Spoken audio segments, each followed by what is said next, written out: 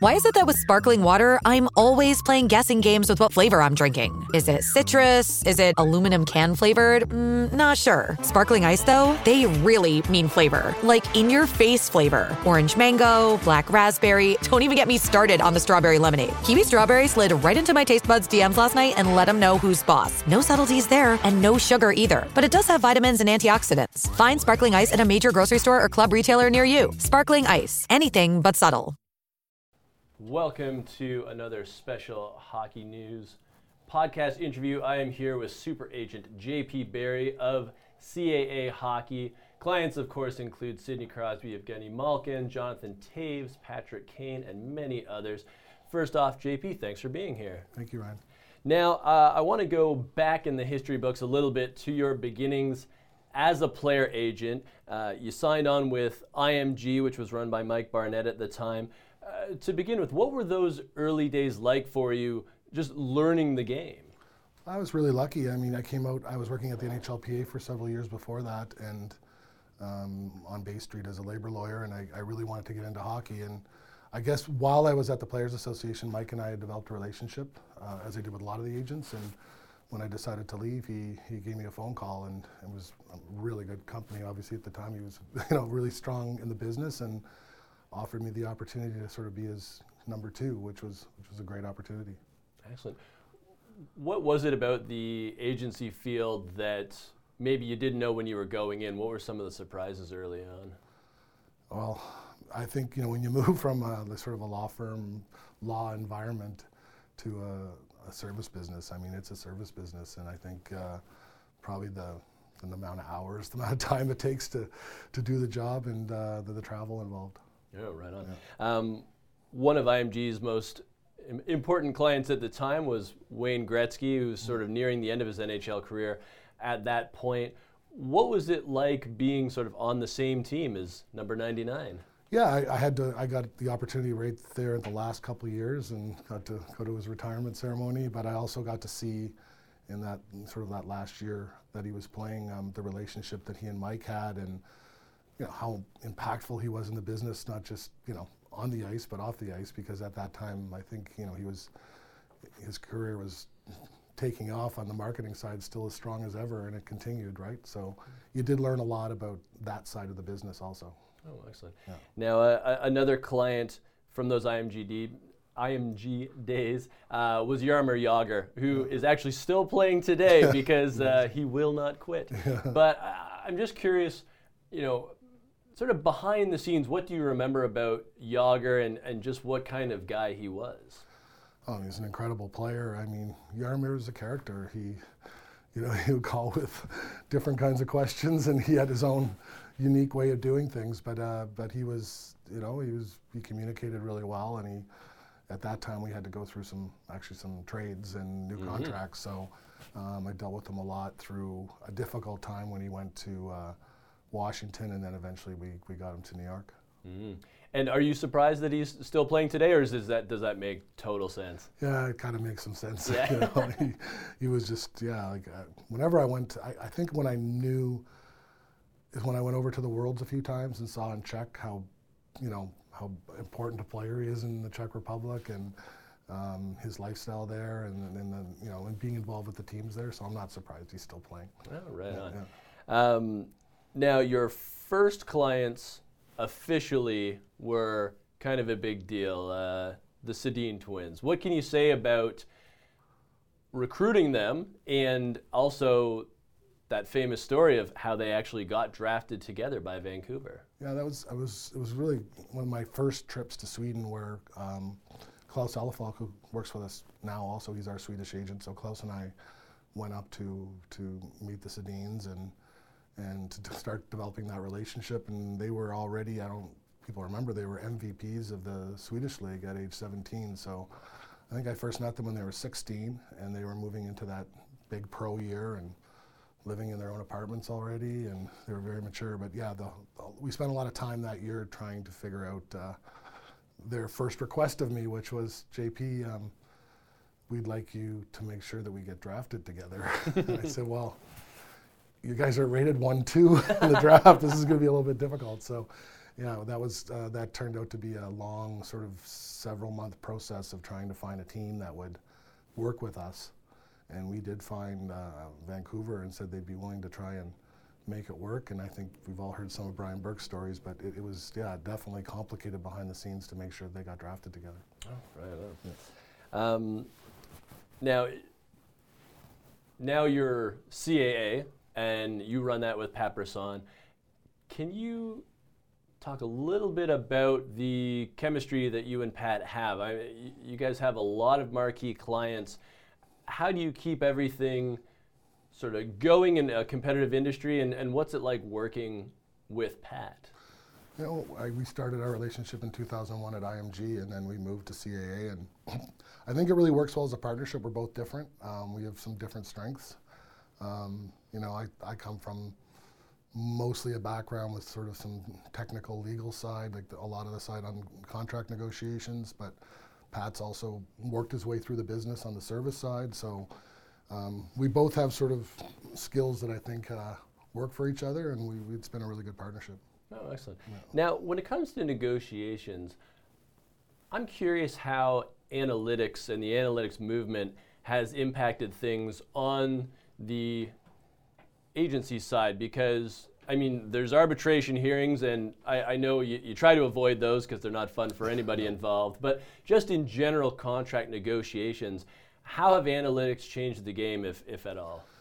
They have. I mean, we're looking at them all the time, but as far as like analytics that are accepted inside, like for example, salary arbitration, it's a fairly rigid system about what these arbitrators, you know, remember you have to persuade the arbitrators, and a lot of them like to stay within the system of what they've had with the precedents. So, you know, actually putting in accepted analytics into an arbitration environment is not so easy. I mean, we have a lot of contract, you know, a lot of statistics are in these briefs and are discussed, but I would say new analytics take a while to be accepted, and they haven't fully sort of come into the contract negotiation process. I mean, we're all bringing them up, and especially in free form negotiations, I would say less in arbitration, but you know, they are persuasive pieces that we all need to look at, and more they're slipping their way into actual contract negotiations. Right. Now, that's interesting. When you come to an independent arbitrator, are they still considering plus minus viable versus, like, if you come to them with Corsi or Fenwick, are they like, I've never heard of that, but plus minus, he was minus 10 last year? Unfortunately, yes. Wow, that's really interesting. But plus minus is one of those stats that isn't given a lot of weight. It's argued by people, especially if it's in their favor, one way or the other, but it really isn't given a lot of weight in arbitration process. They have a line for it, I believe that it's a tricky stat, which it is. That's very true. Yeah, well, it's probably for the best. Getting back to clients, and we were discussing this briefly before we came on. Yevgeny Malkin, you know, now he's established as one of the best NHLers that we've seen. Still, you know, quite the force in the NHL. But I think a lot of people might forget that just getting him over from Russia, it was quite the story. I mean, it basically had all those sort of Cold War aspects to it where, I mean, it was kind of a struggle. Yeah, it wasn't the Cold War, but it was the, I guess it was an interesting time in Russia. It was the time when, you know, all these companies and billionaires were blossoming and owning KHL teams, and you know, the backdrop was that the NHL and the KHL were definitely not getting along, and they had gotten rid of all the transfer agreements. So this was when we first had to deal with how to get players out of Russia vis-a-vis the transfer agreement. And the problem we had, you know, we know that Ovechkin and Malkin were in that same draft, but Ovechkin was ready to come over and didn't have a contract, and he came over immediately, whereas Evgeny wanted to play one more year with his pro club, and that's sort of he had a big role there, and he was obviously still a little bit underdeveloped physically. So he went back for that year, and obviously he's such a terrific player. He was one of the best players in the league, and the problem was at the end of the year, the pro club did not want to give him up. So they had actually sat in his home for 2 days until he signed a contract.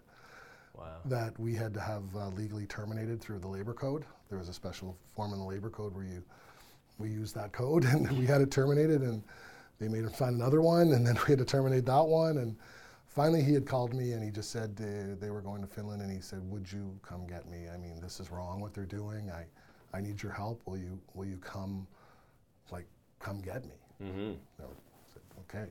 So we started planning, and we actually hired a group of people in Finland, and we had a plan, and the plan was when he arrived to the airport that we would use our local Finnish connections and slide him down a back set of stairs by the baggage, and sure enough, the plan worked very well. He arrived and even got his gear, and he slid down the back stairs into a van, and that's when the hard part began, because we actually spent close to a week trying to get his visa, while the team and probably the friends of the team were trying to find us in Helsinki. So I think we stayed in 5 different corporate condos because we couldn't stay in a hotel. And we had to drive by the Russian embassy every day, because Embassy Row, to go to the U.S. embassy to try and find our visa. So, and then it was quite a week, and everyone was wondering where it was. And eventually, we got on a plane. After about a week, we got his visa with help in Pittsburgh, and I felt good about when the plane door shut and we were on the way to New York. I felt a lot better. Indeed, I bet. Now, when you're talking about labor codes, were these Russian labor codes that you had to battle? Yeah. So that was a bit of a stacked deck right there too, I would assume. Yeah, the Russian labor code actually is pro-employee. Oh, that's true. Yeah, so that we were able to take advantage of the Russian labor code at the time was dated from the communist era. It's been I think it's been overhauled since then. Right. Yeah, there were some interesting provisions where you couldn't keep someone under contract. There's now a Malkin clause in it. It's sort of a Malkin clause, yeah. Right. Speaking of codes, I was curious, the player agent business is so competitive now, and guys get poached, guys do poaching, it's just part of the nature of the business. But is there a code at all? Are there certain things that you just don't do to other agents? I mean, there's some people that do anything to get clients, but I think the people that are in the business at the highest end do try to operate by code as much as possible and communicate with each other when these kind of problems come up, and give people a chance if there's things that need to be explained. So there's a lot of things behind the business where the top agents call each other about these issues. Fair enough. Yeah.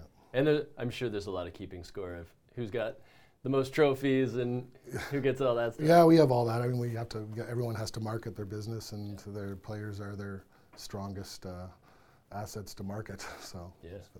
And how much has the business side of representation blossomed in the past few years? It feels like a lot of agencies, it's not just about contracts, obviously, but you're building a brand for these players, I would assume. Yeah, well, the agency itself has to build the brand, and also the players individually are all moving towards building their own brand, and we're seeing that with players at the highest end. But the business of sports has grown so much. I mean, all you have to do is look at CAA. We joined them.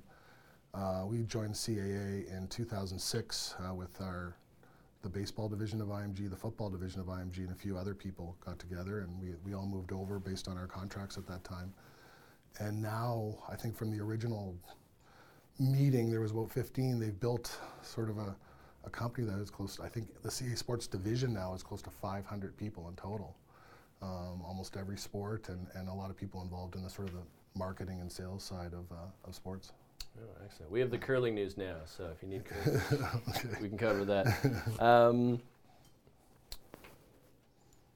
What's the wildest day of the year now for an agent? It's still that period of time from the draft through free agency. We have now, because of the salary cap, and really the salary cap not really being announced often until sometime around the draft, we have to do so much business in the span of sometimes 10 days tops. So it seems like so much of the business is happening between the draft and July 3rd. And is it just nonstop coffee and power naps? It's crazy. Usually the last few years when we had a busy one, we just all went out to LA, and our office has a hotel right beside it, and we're just going all day long. So, Perfect. And finally, obviously you believe in all of your clients, but I'm curious if there's one player you have now that you think was underrated as they were coming up. I wouldn't say underrated, but two players. I'll talk about two players that dropped in the draft. I think sort of inexplicably for me, somewhere between around the interview time and the draft, and I thought both of them were just immensely skilled and could have gone anywhere from, I felt number 2 to 10 tops. So Matthew Barzal and David Pastrnak. Now, Pastrnak can be explained a little bit. He had an injury that I think a few people were worried about, I think, and he was playing in Europe, and he had a bit of a back injury, and that helped sort of move him down. But I thought that teams made a big mistake on not taking Matthew Barzal. If they had looked at his body of work and his skill level, he was right there with McDavid from the age of 12, wherever they went, one in the West and one in Ontario. And I thought people, maybe that was the last year that they weren't just looking hard at skill. I think they were looking at other things still in the draft process, and some teams made a really big mistake. Oh, well. Yeah. Luckily for the Islanders and the Bruins, they did their research on those ones. Yeah. There you go. Well, thanks so much for this, JP. It's been fantastic. Yeah. Thank you very much.